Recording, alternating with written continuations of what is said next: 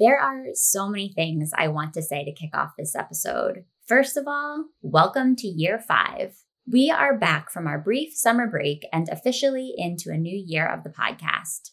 We've also passed the 200 episode mark, which is super exciting. Other exciting news about this episode.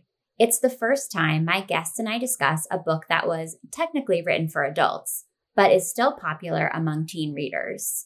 I'm looking forward to hearing what you think about this direction because I know there are a lot of titles that fall into this category and I would love to explore them in the future.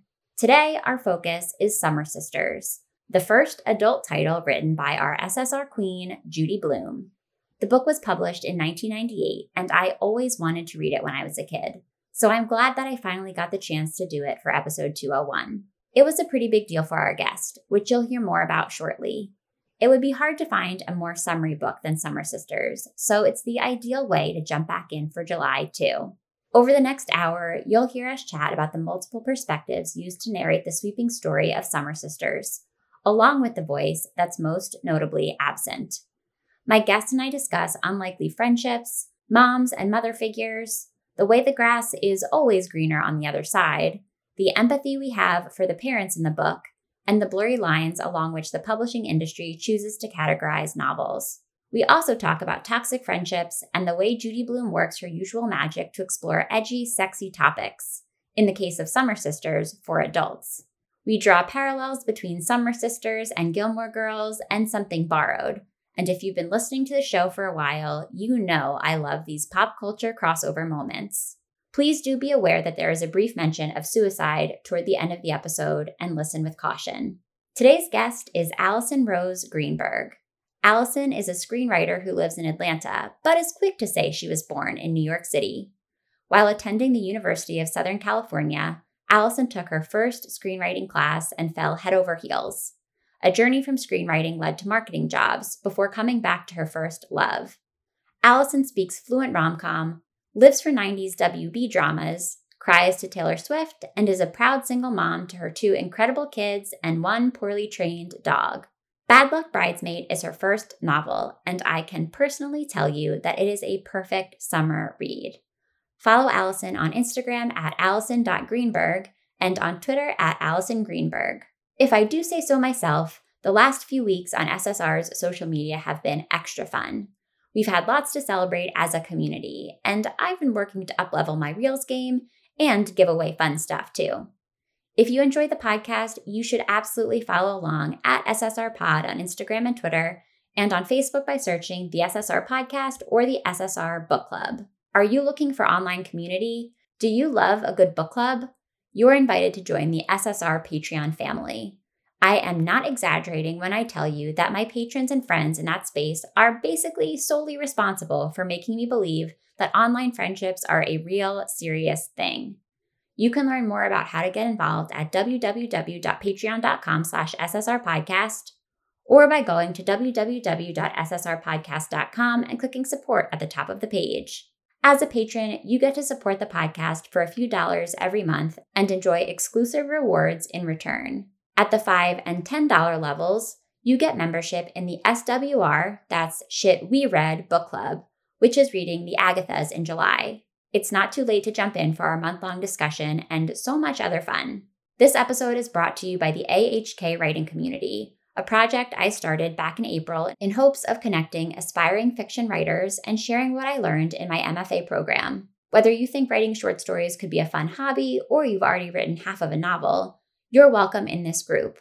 I offer accountability, workshopping, prompts, writing advice, sharing challenges, and lots of writing discussion. Check it out at www.patreon.com/ahkwriters and feel free to send me a DM if you have any questions.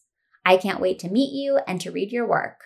Summer is a season for road trips and snoozing in the sun, with plenty of sunscreen, of course. Audiobooks make a perfect companion for all of these adventures, and Libro FM is the perfect place to find them. It's a great alternative to Audible because it allows you to support independent bookstores instead of a giant corporation. Let's be real. We all rely on Amazon for a lot of things, but since audiobooks are delivered to your phone immediately, no matter where you buy them, this is a great place to make the switch. The audiobooks you get will sound and cost the same as the ones you buy from the big guys. SSR listeners can get a discount on their first audiobook purchase from Libro.fm. Go to Libro.fm, that's Libro.fm, and use code SSR Podcast when prompted on the site to get a 2-month audiobook membership for the price of just 1 month. Please don't hesitate to let me know if you find any audiobooks that you absolutely love. Okay, listeners, year 5. Let's go to the show. Welcome to the SSR Podcast. You may recognize SSR as an elementary school era abbreviation for silent sustained reading, but if you don't, that's okay. What it stands for here is Shit She Read. Each week, we'll crack the binding on an old school read written for kids or teens and talk about it from a kind of grown-up perspective. We'll obsess over heartthrobs, relive the frustrations of middle school, and say an occasional WTF to a beloved author. If we haven't met yet, I'm your host, Allie Hoff-Kosick, freelance writer, lifelong bookworm, and lover of anything covered in rainbow sprinkles. So find your favorite reading spot and a glass of wine. We're about to revisit some literary throwbacks right here on the SSR Podcast. Hi, Alison. Welcome to SSR. Thank you so much for having me. So today we are actually coming back from our 1-week summer break on the podcast, and it's the perfect book to come back to from summer break. We're talking about Summer Sisters, but before we get into that, I just want to take a moment to acknowledge the hilarious way in which we met online. I'll let you tell the story because I think you found it especially hilarious. I think you tagged me in a story and you were reading Bad Luck Bridesmaid on the plane, I want to say. Oh, it was a post, Alison. It was not even it was a full story. Post. You were it was reading a Bad full Luck post.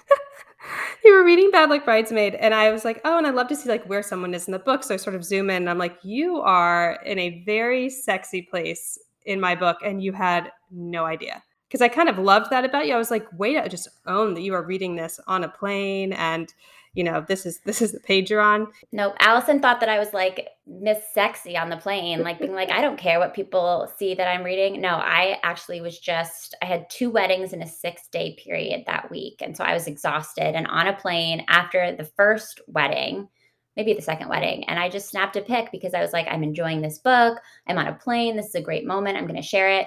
And now this very steamy moment from your book, which we'll talk about a little later, is immortalized as a hard post on my feed. And then we started talking and laughing. And I was like, I have to have you on the podcast. And the rest is history. No, I think it was my favorite post about my book.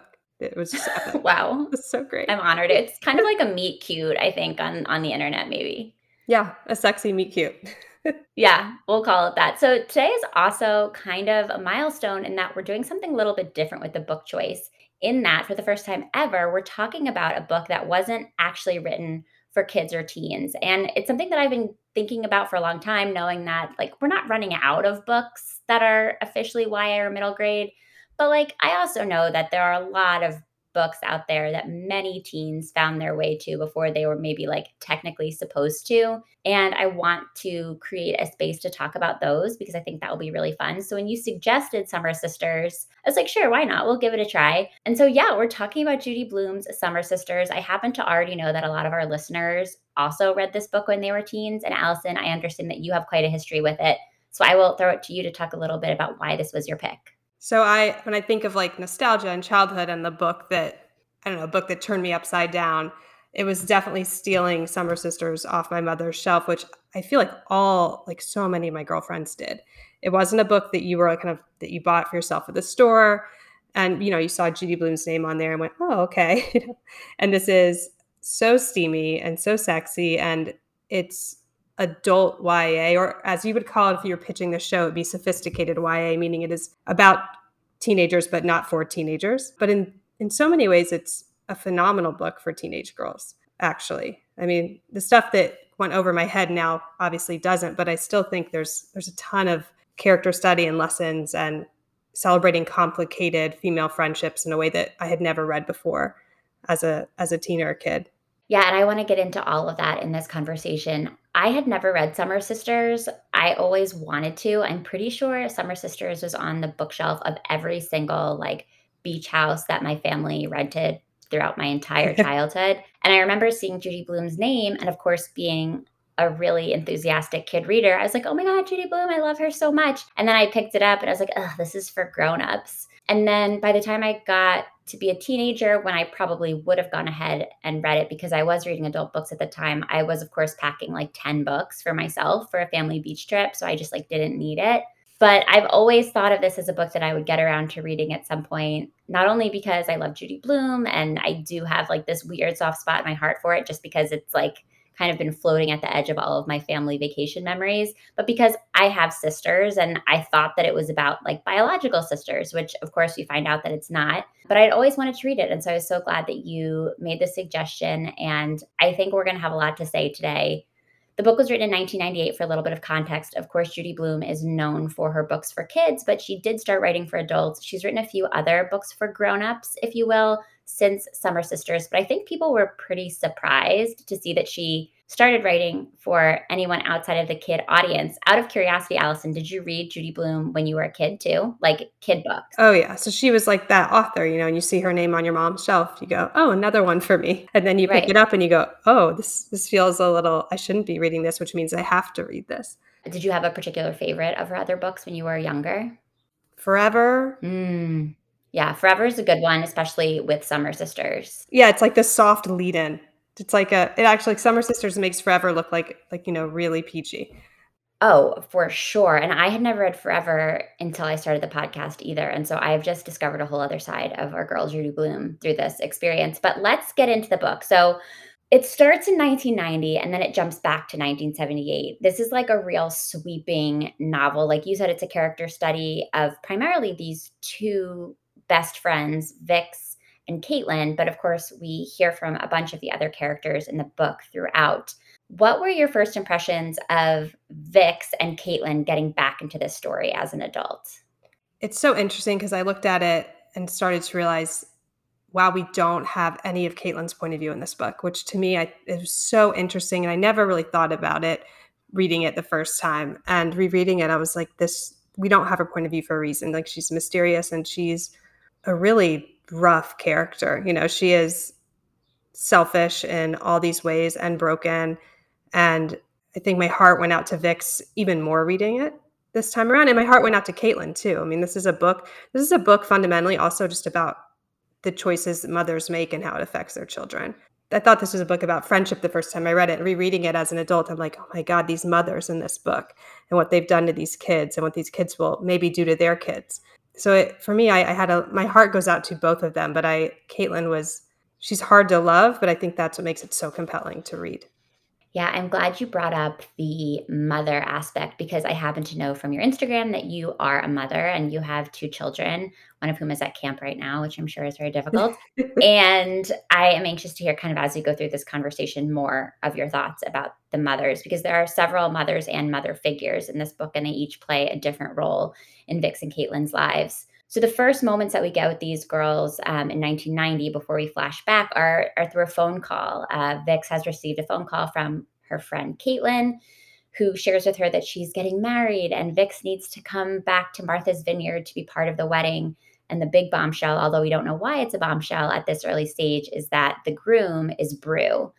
And listeners who watch The Circle and have watched the most recent season of The Circle, there is a contestant named Brew, spelled the same way, BRU. And I finished watching The Circle like the night before I started reading Summer Sisters. So that was kind of weird because it's not a name that you hear or see very often. Yeah. But Brew is the groom that Caitlin is marrying. And it's a pretty quick transition from that moment of Vix receiving the news of who Caitlin is marrying before we go back to 1978 when these two girls meet in sixth grade. Vix is so relatable to me, and I think she is relatable to the vast majority of readers in some way. She is at the beginning of her middle school career, which is like such a hard time. Her family is in a really difficult spot. She has three younger siblings, one of whom is in a wheelchair. That's her brother, Nathan. Her mom is really tough, Tawny. We don't quite know why she's so tough. Like, it doesn't really make sense. And then her dad, Ed, just like goes with the flow. Like, he's such a dad. And then this magical girl named Caitlin, who's new to the school, they live in New Mexico, just kind of like sidles up to her and wants to be her friend. And even as a 31-year-old woman, I can like put myself back in that space of being in sixth grade, being the new kid. And I was a new kid in sixth grade and I was having a very hard time. if like the right girl had come up to me and just kind of immediately accepted me as her friend, that would have changed everything for me. I think like I have goosebumps as you're saying that, but 100% as well. I moved in fifth grade, and I think having a Caitlin and somebody who's just so Caitlin, as she presents herself, has just oozes confidence, which Vix is such a wallflower and really doesn't have when we meet her. Well, when we meet the younger Vix. And I think it's really interesting, when you have somebody who is that self-confident standing next to you and pulling you into her world, all the opportunities that are presented to you are stuff you never thought you'd get, and people and places you never thought you'd see. And I think it's a really interesting dynamic between those two. And not only does Caitlin like introduce herself and decide that they should be friends, but she invites Vix to spend the summer with her on the other side of the country, which at first I like had trouble believing because kids are nice, but they're not that nice. And sometimes they're actually kind of mean, but there's not an ounce of meanness as far as we can see in Caitlin early on. She's just like, yeah, like come hang out with my family in Martha's Vineyard for the summer.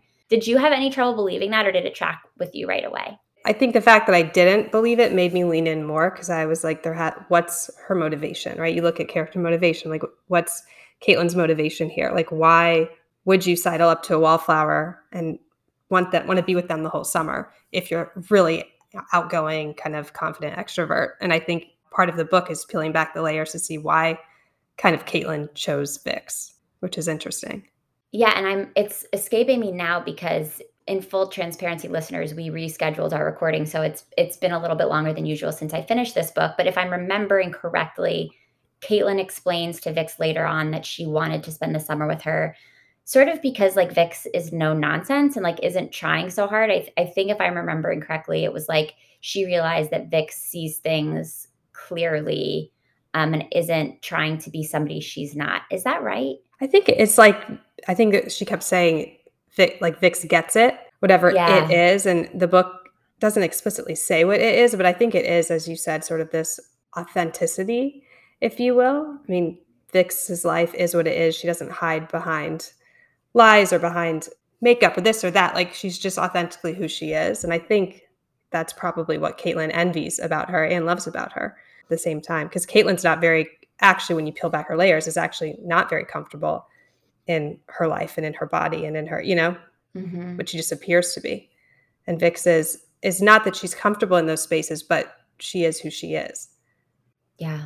And I wonder if at Caitlin's old schools, because we don't really learn that much about what her life was like before she meets Vix, I wonder if she felt like people, once they learned about her and like where she came from, if they weren't real with her. Like she seems like the kind of kid who could easily attract groups of other students who were like trying so hard to be cool so they could fit in with her. And I don't think that Vix was really doing that because she had no expectation that Caitlin would ever pick her. And Caitlin also, like, when they get to Martha's Vineyards, Caitlin's like, she's dirty. She like doesn't wash her underwear. She's like, like she goes around barefoot everywhere. This, I think, and any other cool girl who she'd picked would have probably called their parents to come get them immediately in this sand infested house that Lamb has. This is when we slowly peel back that Lamb has money, but you couldn't tell, right, in this house, in this situation. So I think Vix is also chosen because she's never seen the ocean. She's never experienced life. I think Caitlin wants to be with somebody where Caitlin's world is interesting to them and not scary to them. Yeah, that's a really good point. I hadn't thought about that. To your point about Caitlin being dirty, I found one piece on Bustle, and I'll link it in the show notes, listeners. That's like 14 things that you probably missed about Summer Sisters when you read it the first time. And one of the items on the list was Caitlin is dirty. And then it goes on to say, like, and not sexually, like she's just actually dirty. Like She's literally she's dirty. It's so gross. But I just blew past it the first time I read it. And then reading it as an adult, I'm like, what? Like, why? Why? It's so gross. Such an interesting detail. I just realized, and I have to note for listeners, that it's very appropriate because Alison is sitting in front of a canvas with the ocean on it. So it fits in really nicely with our whole vibe. I'm in Miami right now, and that's my mom actually painted that. It's a picture of my two kids on the beach, or an oil painting of them on the beach. But it was so interesting.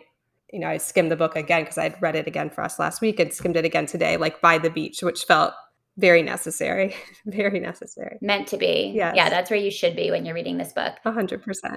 Before we move on to their antics in Martha's Vineyard, I do want to pause and chat about the moms for a second because we do meet Tawny and Phoebe early on in the book. Tawny, again, is Vix's mom, and Phoebe is Caitlin's mom.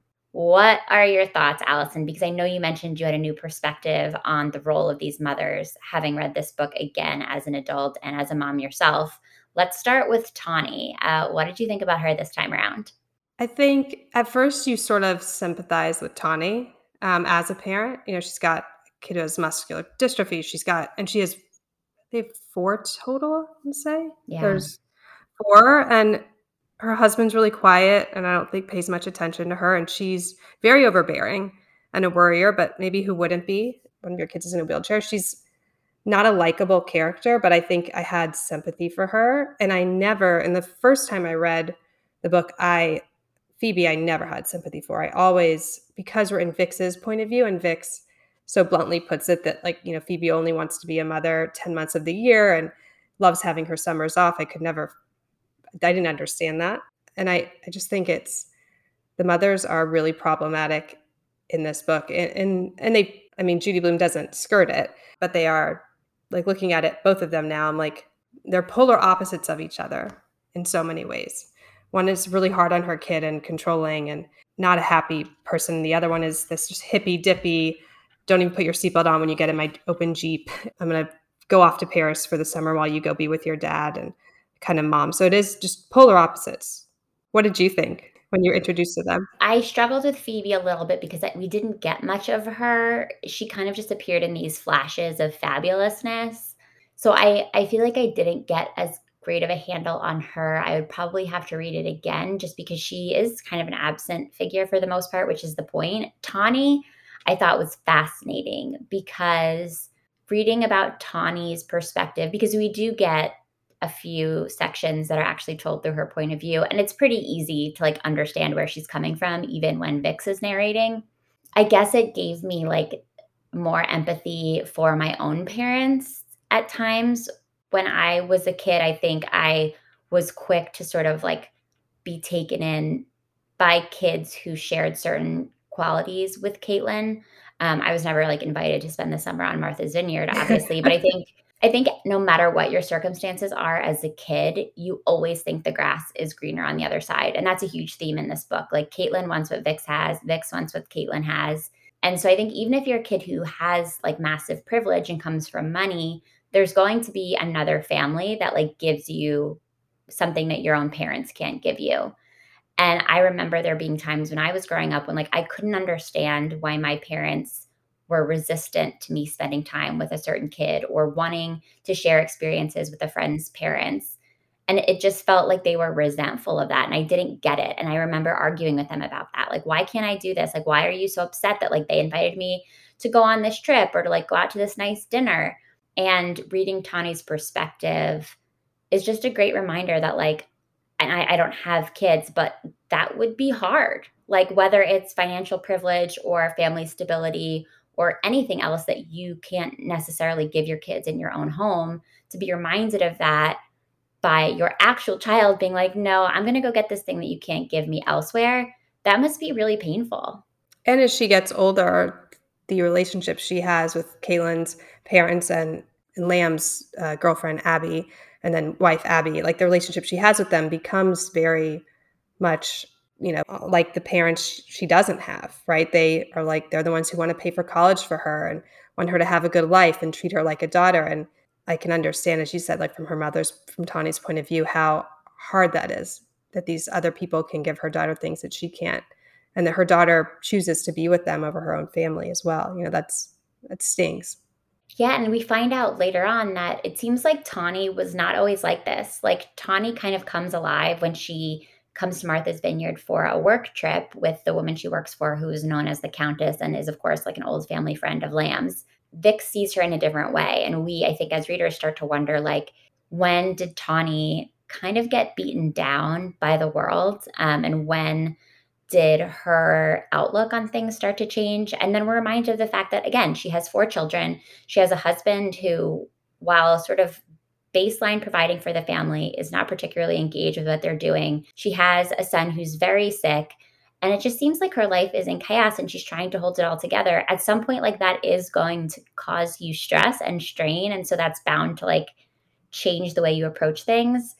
So even again, like getting into my own adulthood, I'm like, I think that everything that you encounter throughout your life can harden you a little bit. And that's what happened to Tawny. So combining the fact that like she's seeing Vix taking on a persona that maybe she wished that she'd had, getting opportunities that she wished she'd had, would be very hard, especially on top of the fact that like she's constantly being reminded that she can't give her daughter these things that she wants. I think there's a moment specifically where Vix's younger sister Lainey like says to her, she hates you because you're getting everything that she wants. Like, we all hate you for that. So it's laid out pretty clearly. Yeah, they don't mince words. And I think looking at Phoebe and Tawny looking at Phoebe, like that's somebody who gets to live the exact opposite life while being a mother. And I think for her that is probably a fantasy. As much as she says that woman's barely a mother, the little dig she says about Phoebe, I think for her it's like that would be her fantasy. And then later on, as we'll talk about later, like she kind of does that.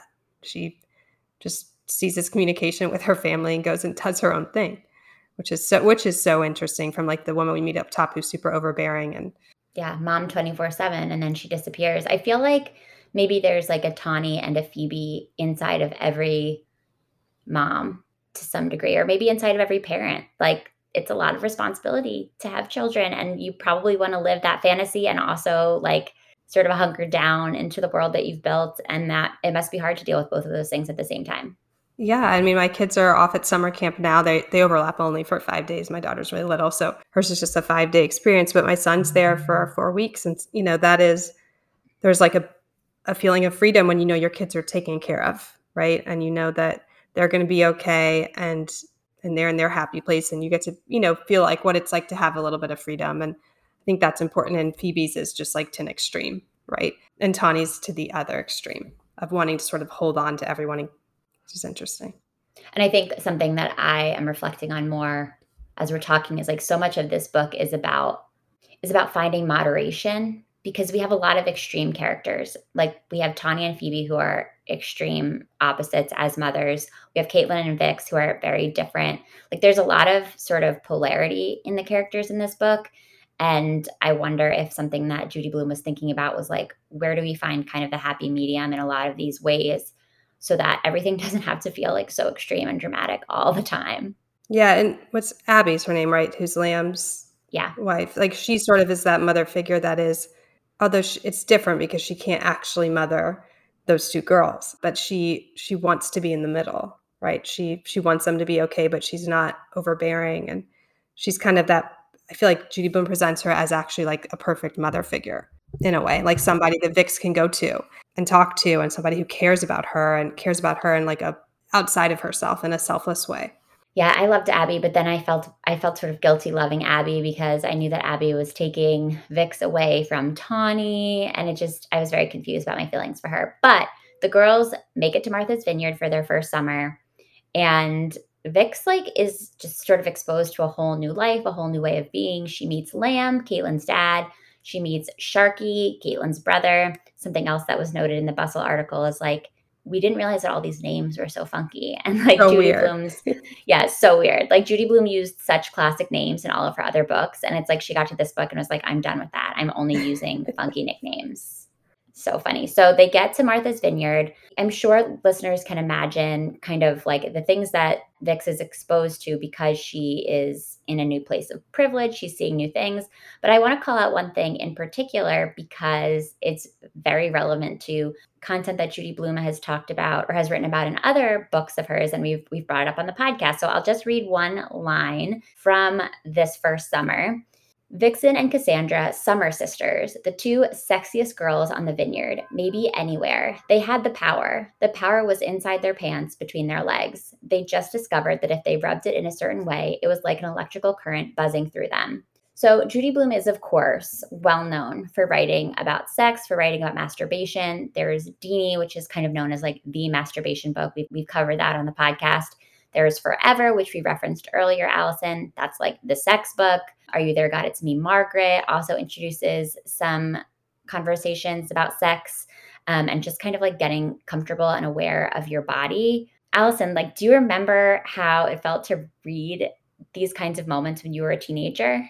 I think anyone who read this as a teenager will say that like that power, the Summer Sisters power, and all, that's like the most memorable part of the book. There are so many memorable parts, but when you're younger and you read it, you're like, oh, and you can draw from own experiences or what you will. And it's so interesting that Judy makes it less about sex and more about, as she said, power, or more about your own sexuality and your owning kind of what you can do for yourself too, which is very interesting. And also having a friendship that stays completely non-sexual, but has these moments of two women kind of using or girls using each other to kind of get off in a way, but Judy makes it, she makes it empowering and is very honest about it.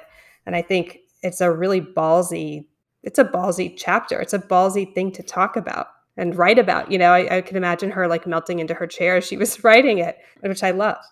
Yeah, especially because like it has this like painterly cover. There's two sort of relaxed beach chairs with the straw hats. And it's like, yeah, it's Judy Blume, but it's like a grown-up Judy Blume. She's not going to talk about sex. And then, like you said, it's this very ballsy chapter. I think that's a great way to describe it. I liked that it was something that these girls kind of figured out together. Like they were having a dialogue about it. I thought it was sort of, I don't know if funny is the right word, but like they had these very frank conversations about like, okay, so like this is what the power is. Like right now, this is how we're using it. We're going to use it together. And then as they got older, it was like, okay, we're only using the power with other people. Like we're not going to use the power in front of each other anymore. That part of our relationship is over.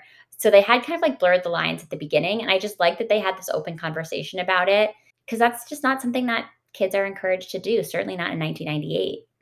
No, and I think also when they were like, we're going to put this to bed, we're going to bury it. I think they had some ceremony for the power to say goodbye to it. But it's not something I ever read about, especially I guess when I was 14, 15, whenever I picked up the book. I didn't think that I had read about that and had it put in a way that felt YA, actually. I think that Vix's point of view is really beautifully done YA.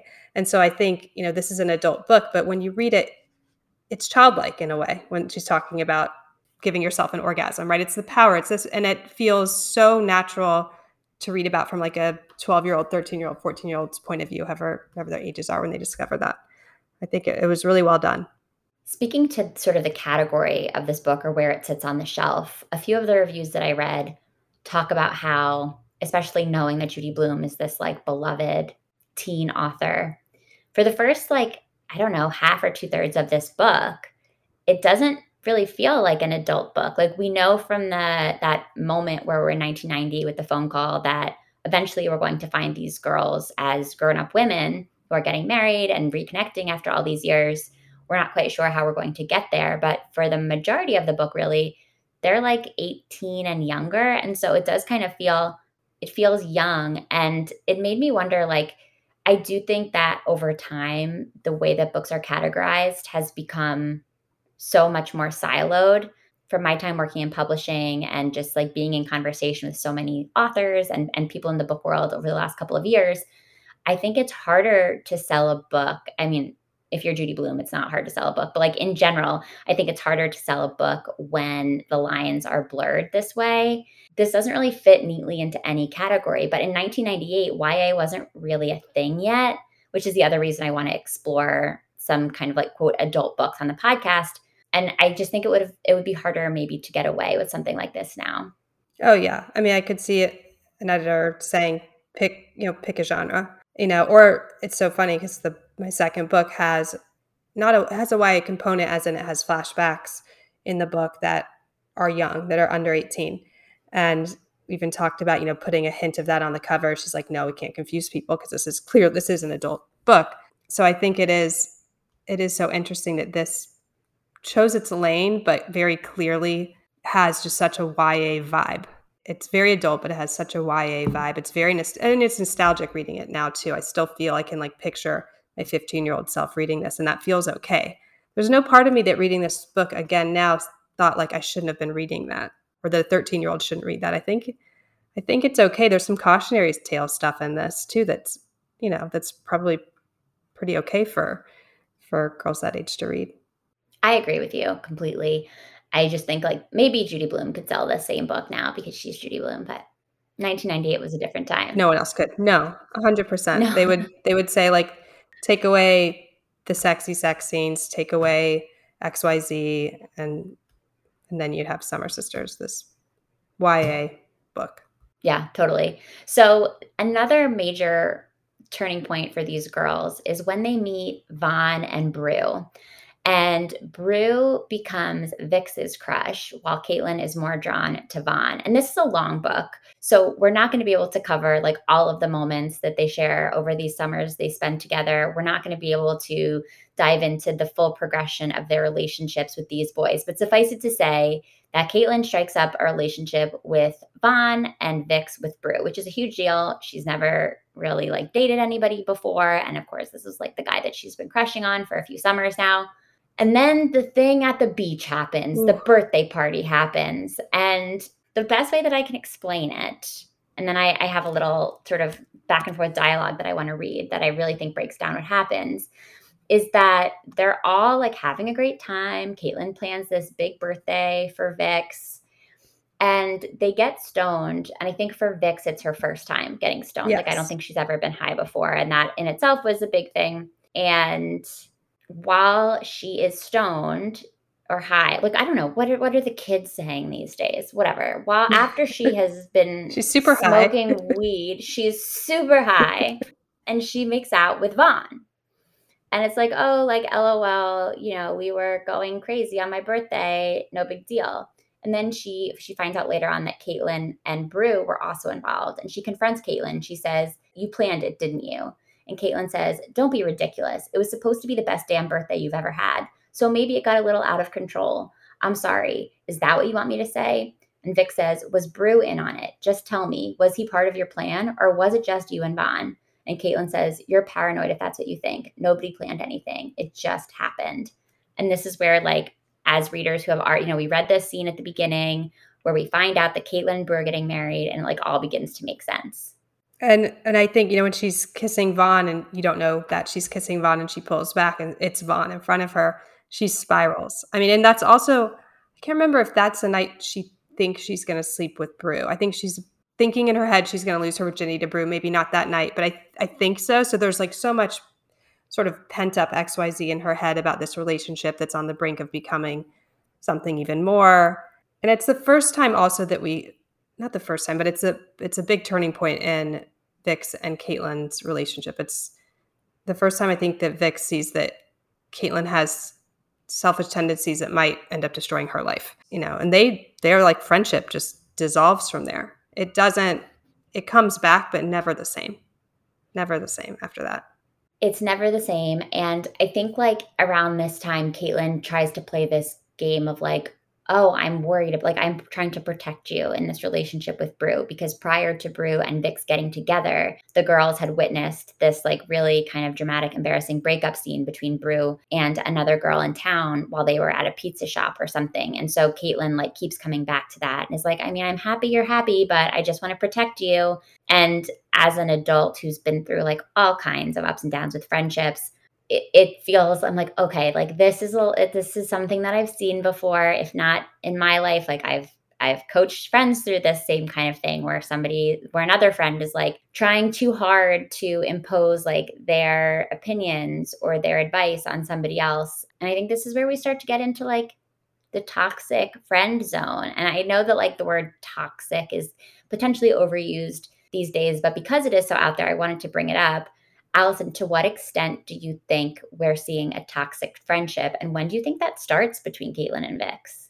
I think the moment that Vix has something that Caitlin doesn't have, which is Brew, I think that we see a different side to Caitlin. And I think that she is, when you finish the book, you do have empathy for her, but she's, from all she's very toxic. And I mean, I think also like I think a lot of Caitlin is wrapped up when she meets that movie star and she's their nanny, the babysitter.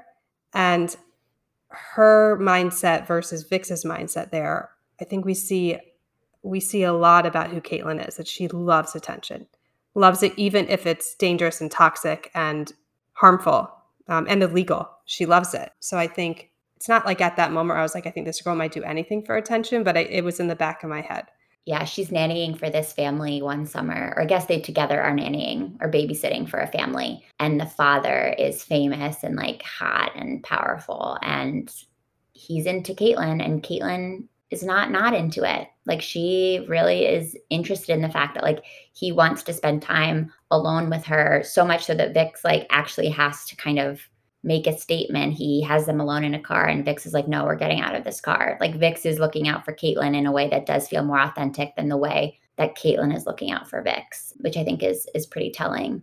So in addition to this whole incident at the beach party that pulls them apart, they start to just kind of follow different paths. Caitlin's whole motto in life is NBO, never be ordinary. They make a pact to never be ordinary. And she starts to point out instances where she feels as though Vix is being ordinary. She wants to do all this travel, and like she's just willing to kind of like go off at the drop of a hat, especially for like summer vacations. And Vix just doesn't have that luxury. She has a lot of responsibilities. Her brother Nathan ends up passing away, I believe, right before their senior year of high school, which only further disrupts their friendship. Caitlin is really supportive of her right after it happens. She like goes home with Vix and supports her while they're going through the funeral and the days immediately following Nathan's passing.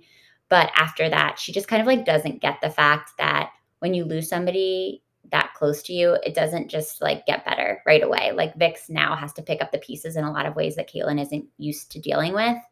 And so it just keeps driving them further apart. And their post-graduation plans are really different. Yeah. Caitlin is accepted to Wellesley, but she doesn't go. She wants to go travel. And Vix gets into Harvard, and she's being supported by the foundation that Lamb and Abby run. So she's like ready to go to Harvard and to pursue what to Caitlin seems like an ordinary kind of conventional life. But do you think, in reading it and finishing it in full, and this, obviously is a big spoiler at the end of the book, but knowing what happens when Nathan dies, that, that Caitlin goes to tell Brew, and they sleep together, and Caitlin loses her virginity to Brew, knowing that, and then Caitlin vows to never go back to Martha's Vineyard because she doesn't want to ruin Vix's life. Do you think that they go off in different spaces because they would always have, or do you think that also was like Caitlin realized that was crossing a line that she should have never crossed? It's so interesting because I when I finished the book, I was like, there's a part of me that wants to believe that when Caitlin crossed that line, that's why she didn't come back to Martha's Vineyard. But there's another side that's just like, it was just another casualty on the road of Caitlin. Yeah. I mean, I like to think that Caitlin has more of like a conscience and like a moral compass, and that she like realized that what she did was wrong. And so she's trying to distance herself. Obviously, if she had like a really strong moral compass, she would have told Vix about what happened. And if she had a really, really strong moral compass, she would not have done what she did in sleeping with Brew. I do think that it was inevitable. Like, I think that the dissolution of their friendship was inevitable. I think like as much as I loved the book in so many ways, I was thinking about like, are there actually friendships like this? Like, is this a real thing? It's such an example of like opposites attract, even in friendship. And I just don't, it's hard for me to say definitively based on my own life experiences and observations that there are actually friendships out in the world between people that are this different from one another that can sustain for as long as Vix and Caitlin even sustain that friendship in the book. Like, I think that they managed to stick together for a long time, given how different they were. So I think that the ending was probably inevitable. Yeah, I do too. And I think Vix actually kind of craved being ordinary.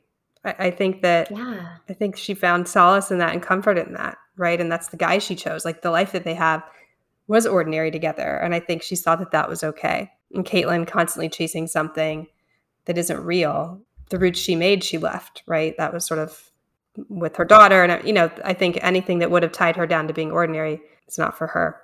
Yeah, she was going to be out no matter what. And I think this is also such like an example of how friendships change over time, and how like the kinds of friends you need at different times, it changes. And so when they were younger, Vix, I think, really wanted somebody who made her feel special and made her life a little bit more exciting and drew her into their different world.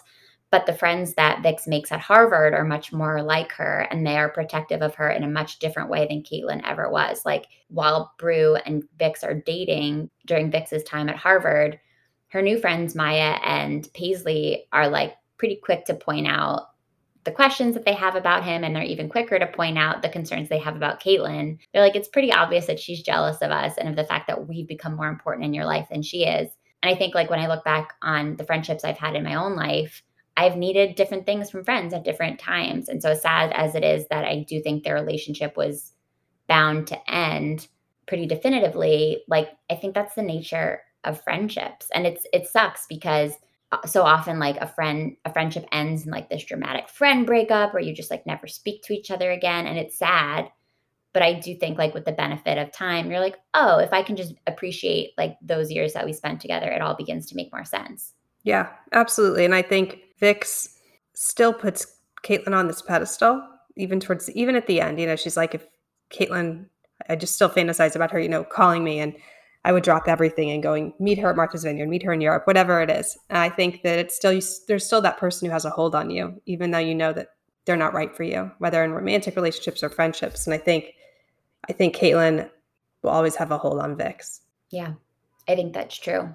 So a couple of other like very important things happen for each of them around their college years and early 20s. As I mentioned, Vix is still dating Brew throughout much of her time at Harvard. And in what actually felt like a very Rory Gilmore moment to me, I don't know how familiar you are with the Gilmore Girls, Allison, Very. but it felt very much like Rory telling Dean, assuming that Dean, like, I guess Dean does kind of like push Rory to settle down with him. I don't think he ever proposes, but after he and his wife break up and he and Rory sleep together and they kind of like try it again to date while she's at Yale, he kind of suggests like, oh, like, we could keep doing this. And Rory realizes that their lives are going in different directions. It felt very much like that in this book. Like, Brew really wants to marry Vix, and she says to him, like, we want different things. I think she kind of wanted to keep dating, and he was like, no, it's obvious that like this isn't going to work. And then later on, of course, we find out that in that time he had slept with Caitlin without telling Vix, which I think he doesn't get enough heat for, because as happens so often, like, I think like Vix directs all of her frustration at Caitlin, as she should, because that's frustrating and it's a betrayal of their friendship. But also, like, Brew was involved, and I think we see in pop culture way too often that like women in these situations take all the blame, and Brew also had a part to play. Yeah, they break up. I think he sleeps with like the vitamin shop girl, like the star or whatever her Yeah, name is. And then I remember he proposes yeah, to her and she can't say yes. And I think maybe that's her never being ordinary, right? She yeah, doesn't, I think she knows exactly what her life is going to be with Brew, and she wants something more for herself, right? And he starts also to have insecurities about is he smart enough for her? And I think yeah, that causes a big rift between them because she can't hide who she is, that she's smart or that she loves being smart or that she loves learning or that her friends are smart and she loves them too. And he wants a very simple life with her back in the vineyard. I think by the time she finds out, which is at the wedding, by the time she finds out that Caitlin and Brew slept together, remember, she sleeps with Brew the night before the wedding. yeah, And she finds this out, I want to say afterwards. So yeah, I think it doesn't make sense to confront him because I think she just realizes that they're all to blame. At that point, like, they've all done horrible things. yeah. And she's not able to look at him. She even says when she's dancing with him, she doesn't feel anything after finding that out about Caitlin, which is very interesting too. So maybe it's just not worth it. Like, you want to see her kind of tear him a new one, but she doesn't even tell him that she knows. Yeah, as I was skimming through the book today and getting ready to chat with you, I found I had a note in the margin at that moment that says like, why is she not more angry? Like, it does seem like Vix kind of, because she does, as you said, like, she finds this out right before the wedding, I think, as Caitlin's getting dressed and like getting ready to walk down the aisle. And she sort of admits in that moment, like, yeah, this whole thing is kind of a sham, but it'll be a great party. Like, I don't really know what I'm doing, but we're going to have fun. And I was struck by how Vix just kind of like absorbs it and goes on with her night. And she doesn't have a choice, I guess. And she had moved on, but I just wanted I wanted Brew to get some more consequences for what he did. The other thing that happens that's significant and that I want to call out because it was such an important thing happening in the world at the time is that Caitlin on her travels meets two men who are diagnosed with AIDS. And we get a sneak peek kind of early in the book about Caitlin's preoccupation with death because the family dog dies, which is really sad. And then we find out that she is caring for these friends that are extremely ill while she's traveling. And that's something that I think if I'd read it as a kid, like that would have been a new narrative for me at the time. And so I think it's really great that Judy Blume was putting stories like that in this book and showing like the love story that Caitlin had with these friends of hers. It's important to show all kinds of love stories. And she loved them. Like she really is heartbroken when they are sick and then when they die. And you feel that through the pages. Yeah, there's so much sadness in this book too. I mean, Nathan's death, which is Vix's little brother, dying at that young, and Vix not being able to say goodbye to him, and the guilt there, and then Caitlin's, close male friends dying of AIDS. And I think with Caitlin, for her, she, we see a little bit, it's not explored so much, her, whether or not she's suicidal, I don't know. But as you said, like her fascination with death, I mean, she even says like, I don't want to get old. Like I want to die before I get old. And so it's an interesting character trait that she has, that she carries with her, which clearly pays off at the end of the book. But there's a lot of sadness. And I think that's with the AIDS part, how she's, telling Vix, people, I want to get reporters on this. I want to shine a light on this. It is the most humane we see of Caitlin in the book. I think it's a moment where we see how she loves and that she cares. Yeah, it was like a softer side. And it was only in that moment that I was like, I wish we had Caitlin's point of view because I like wanted to experience that with and through her. But other than that, I thought it was really effective that we didn't really hear her side of the story. The finale of the book is pretty dramatic and ambiguous. And we, of course, have to touch on that before we wrap up. So these women both get married. As we know, Caitlin marries Brew. They have a little girl together. And then Caitlin takes off, kind of following in Phoebe's footsteps. Vix marries Gus, who was also kind of like adjacent to this family in Martha's Vineyard. And they're both like kind of living their lives, doing their own thing. And Vix finds out after having one last conversation with Caitlin that she's disappeared in what seems to have been a boating accident. But we never find out for sure in the epilogue what happened to Caitlin, if she actually disappeared, if she died in an accident, if she perhaps did die by suicide, if she just ran away. Like, we don't really know what happened. What do you think of the ending? Alison, did you like that it was vague? What do you think happened? I think it's like her boat's just there peacefully and she's not. I think after reading the book, I want to say the first time I read it, for me, it was very clear that she was dead. Yeah. My first reading as a kid, I was like, oh, she's dead and she drowned on purpose is sort of where my head went as a 15-year-old. And I think I love that it's open-ended because the same reason there's no chapters that give us her point of view. She's a mystery. Like Caitlin is this very flawed, complicated mystery. And I think mourning her death would be a lot for the end of that book. And so leaving it so open-ended feels just right for Caitlin. Like maybe she'll call in 20 years. Maybe she'll show up on her daughter's doorstep in 5 years. Like you just don't know. And I think it feels right for her. What did you think when you read it? I agree with you. I am not the kind of reader that, and I've talked about this in the podcast before, I sort of like take what's given to me in a book. Like I don't spend a lot of time like trying to sort out the mystery. And so like you, I read this as like, we just don't know. And like that makes sense. It's not a mystery that's meant to be solved because sometimes in life, like we just don't know how things end and where people go. And that doesn't make it any less heartbreaking. It actually makes it more heartbreaking because who knows if she'll ever come back. But I was not really trying to solve the mystery. I just felt like you said, this is probably what was supposed to happen with this character. It made a lot of sense. And I like the idea of her showing back up in 20 years. Maybe Judy Blume will see fit to give us that part of the story sometime. Judy, if you're listening, we're waiting. Incidentally, I did see in 2020 that they are adapting this into a limited series, which I can't believe it's taken this long. It's going to be great. I can't wait. I am jealous of the whole thing. Yes, Judy Blume's like been notoriously been nearly impossible to get to adapt her stuff. She's just very hesitant to do it. So this is going to be awesome. Yeah. Are You There, God? It's Me, Margaret is in the works right now, yes, which has been pretty public. And then Summer Sisters. So we will wait to hear more news about that. It'll be great. I think, it's funny reading this. I don't know if you read Emily Giffen's Something Blue or Something Borrowed was the first one. And it's so interesting to look at, I think that was another one that's like, looks at very complicated female friendships of more of the Wallflower and the Spitfire. And I always thought of that book as being like a jumping off point from Summer Sisters. Yeah, I can see that. If you read it again, it's pretty interesting. I was thinking about it the other day, and especially while rereading this, where she felt like she took the personalities of these two women and then put a guy in the middle that the one was getting married to, that the other one had, been in love with for a while. It felt very similar. Yeah, I can totally see that. That's also such a good movie. Now I want to go Yes, watch that so movie. good. So good. Alison, on the whole, what was the experience of coming back to Summer Sisters like for you? Did it hold up to your memories of it, or did it let you down in some way? I think it holds up completely. Like there's, the age differences are sort of problematic. Like, these really young girls with guys that are these illegal, that are way too old for them.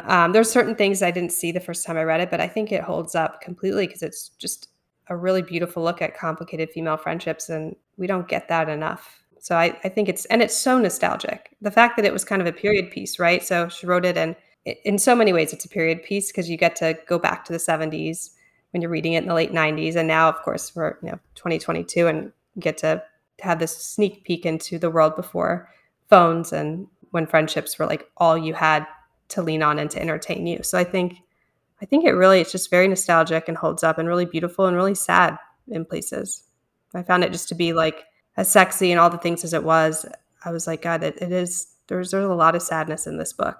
Yeah, I loved it. I am so glad that I finally read it. I didn't read it when I was a kid, but I still felt nostalgic as if I had read it when I was a kid. Like it brought me back to a lot of other, I think, books and TV shows and movies. Like it brought so many good pieces of other things that I've experienced into one package. And so I'm glad that I read it. Listeners, I hope that you enjoyed our first adventure into an adult book on the podcast. I want to do more now, so I'd love to hear your feedback on that. Alison, other than Summer Sisters, what have you been reading lately that you would recommend to our listeners? Oh my goodness. I just did Emily Henry's new book, which everyone and their mother have also done, book lovers. I loved it. I hadn't read Beach Read yet, so I followed it up with that. So I absolutely just tore through both of those and loved them. So, and right now I'm reading Cult Classic by Sloane Crosley, and it's very cool. Like very, very cool. Like it's almost like thriller romance. Cool. I like the cover of that book. I haven't read it yet, but I just saw the cover the other day and I was into it. So Yeah. now I'll have to add it to my list. Yeah, it's awesome. As we know, listeners, I have read Alison's book, Bad Luck Bridesmaid. I read it. I enjoyed it. I posted a picture of it. I was so excited that I didn't even pay attention to what the words were on the page. So, Alison, I'm just going to let you share a little bit about Bad Luck Bridesmaid. And I know you mentioned another project that you're working on. I'm not sure how much you can say about that, but just tell listeners where they can find you and what you've been working on. Thank you. Yes, Bad Luck Bridesmaid is my first debut novel, and it is really actually does explore female friendship, different from this one, but it's still very important in the book. But it is about a woman, Zoe Marks, who's 31, who is kind of marriage is bad luck. All her friends who get married when she's asked to be a bridesmaid in their weddings, none of them make it down the aisle. And 1, 2, 3 failed weddings for her.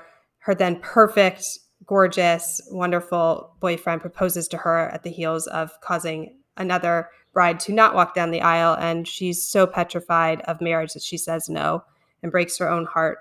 And then her best friend, Hannah, from childhood, gets engaged and has this quickie wedding in Ireland where her boyfriend, her ex-boyfriend, is going to be. So she basically is hell-bent on getting Hannah down the aisle so she can change her mind about marriage and be able to say yes to the perfect man. And lots of hijinks ensue as they head off to Ireland in this beautiful castle where she wrestles with her feelings on marriage and love and friendship.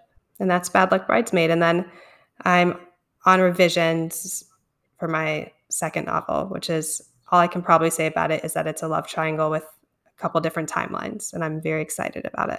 Well, I'm excited about it too. As I said, loved Bad Luck Bridesmaid. Actually, it was recommended to me by Emma Gray on the show, I want to say last fall. She'd read it and she's like, my friend, Alison Greenberg, wrote this book.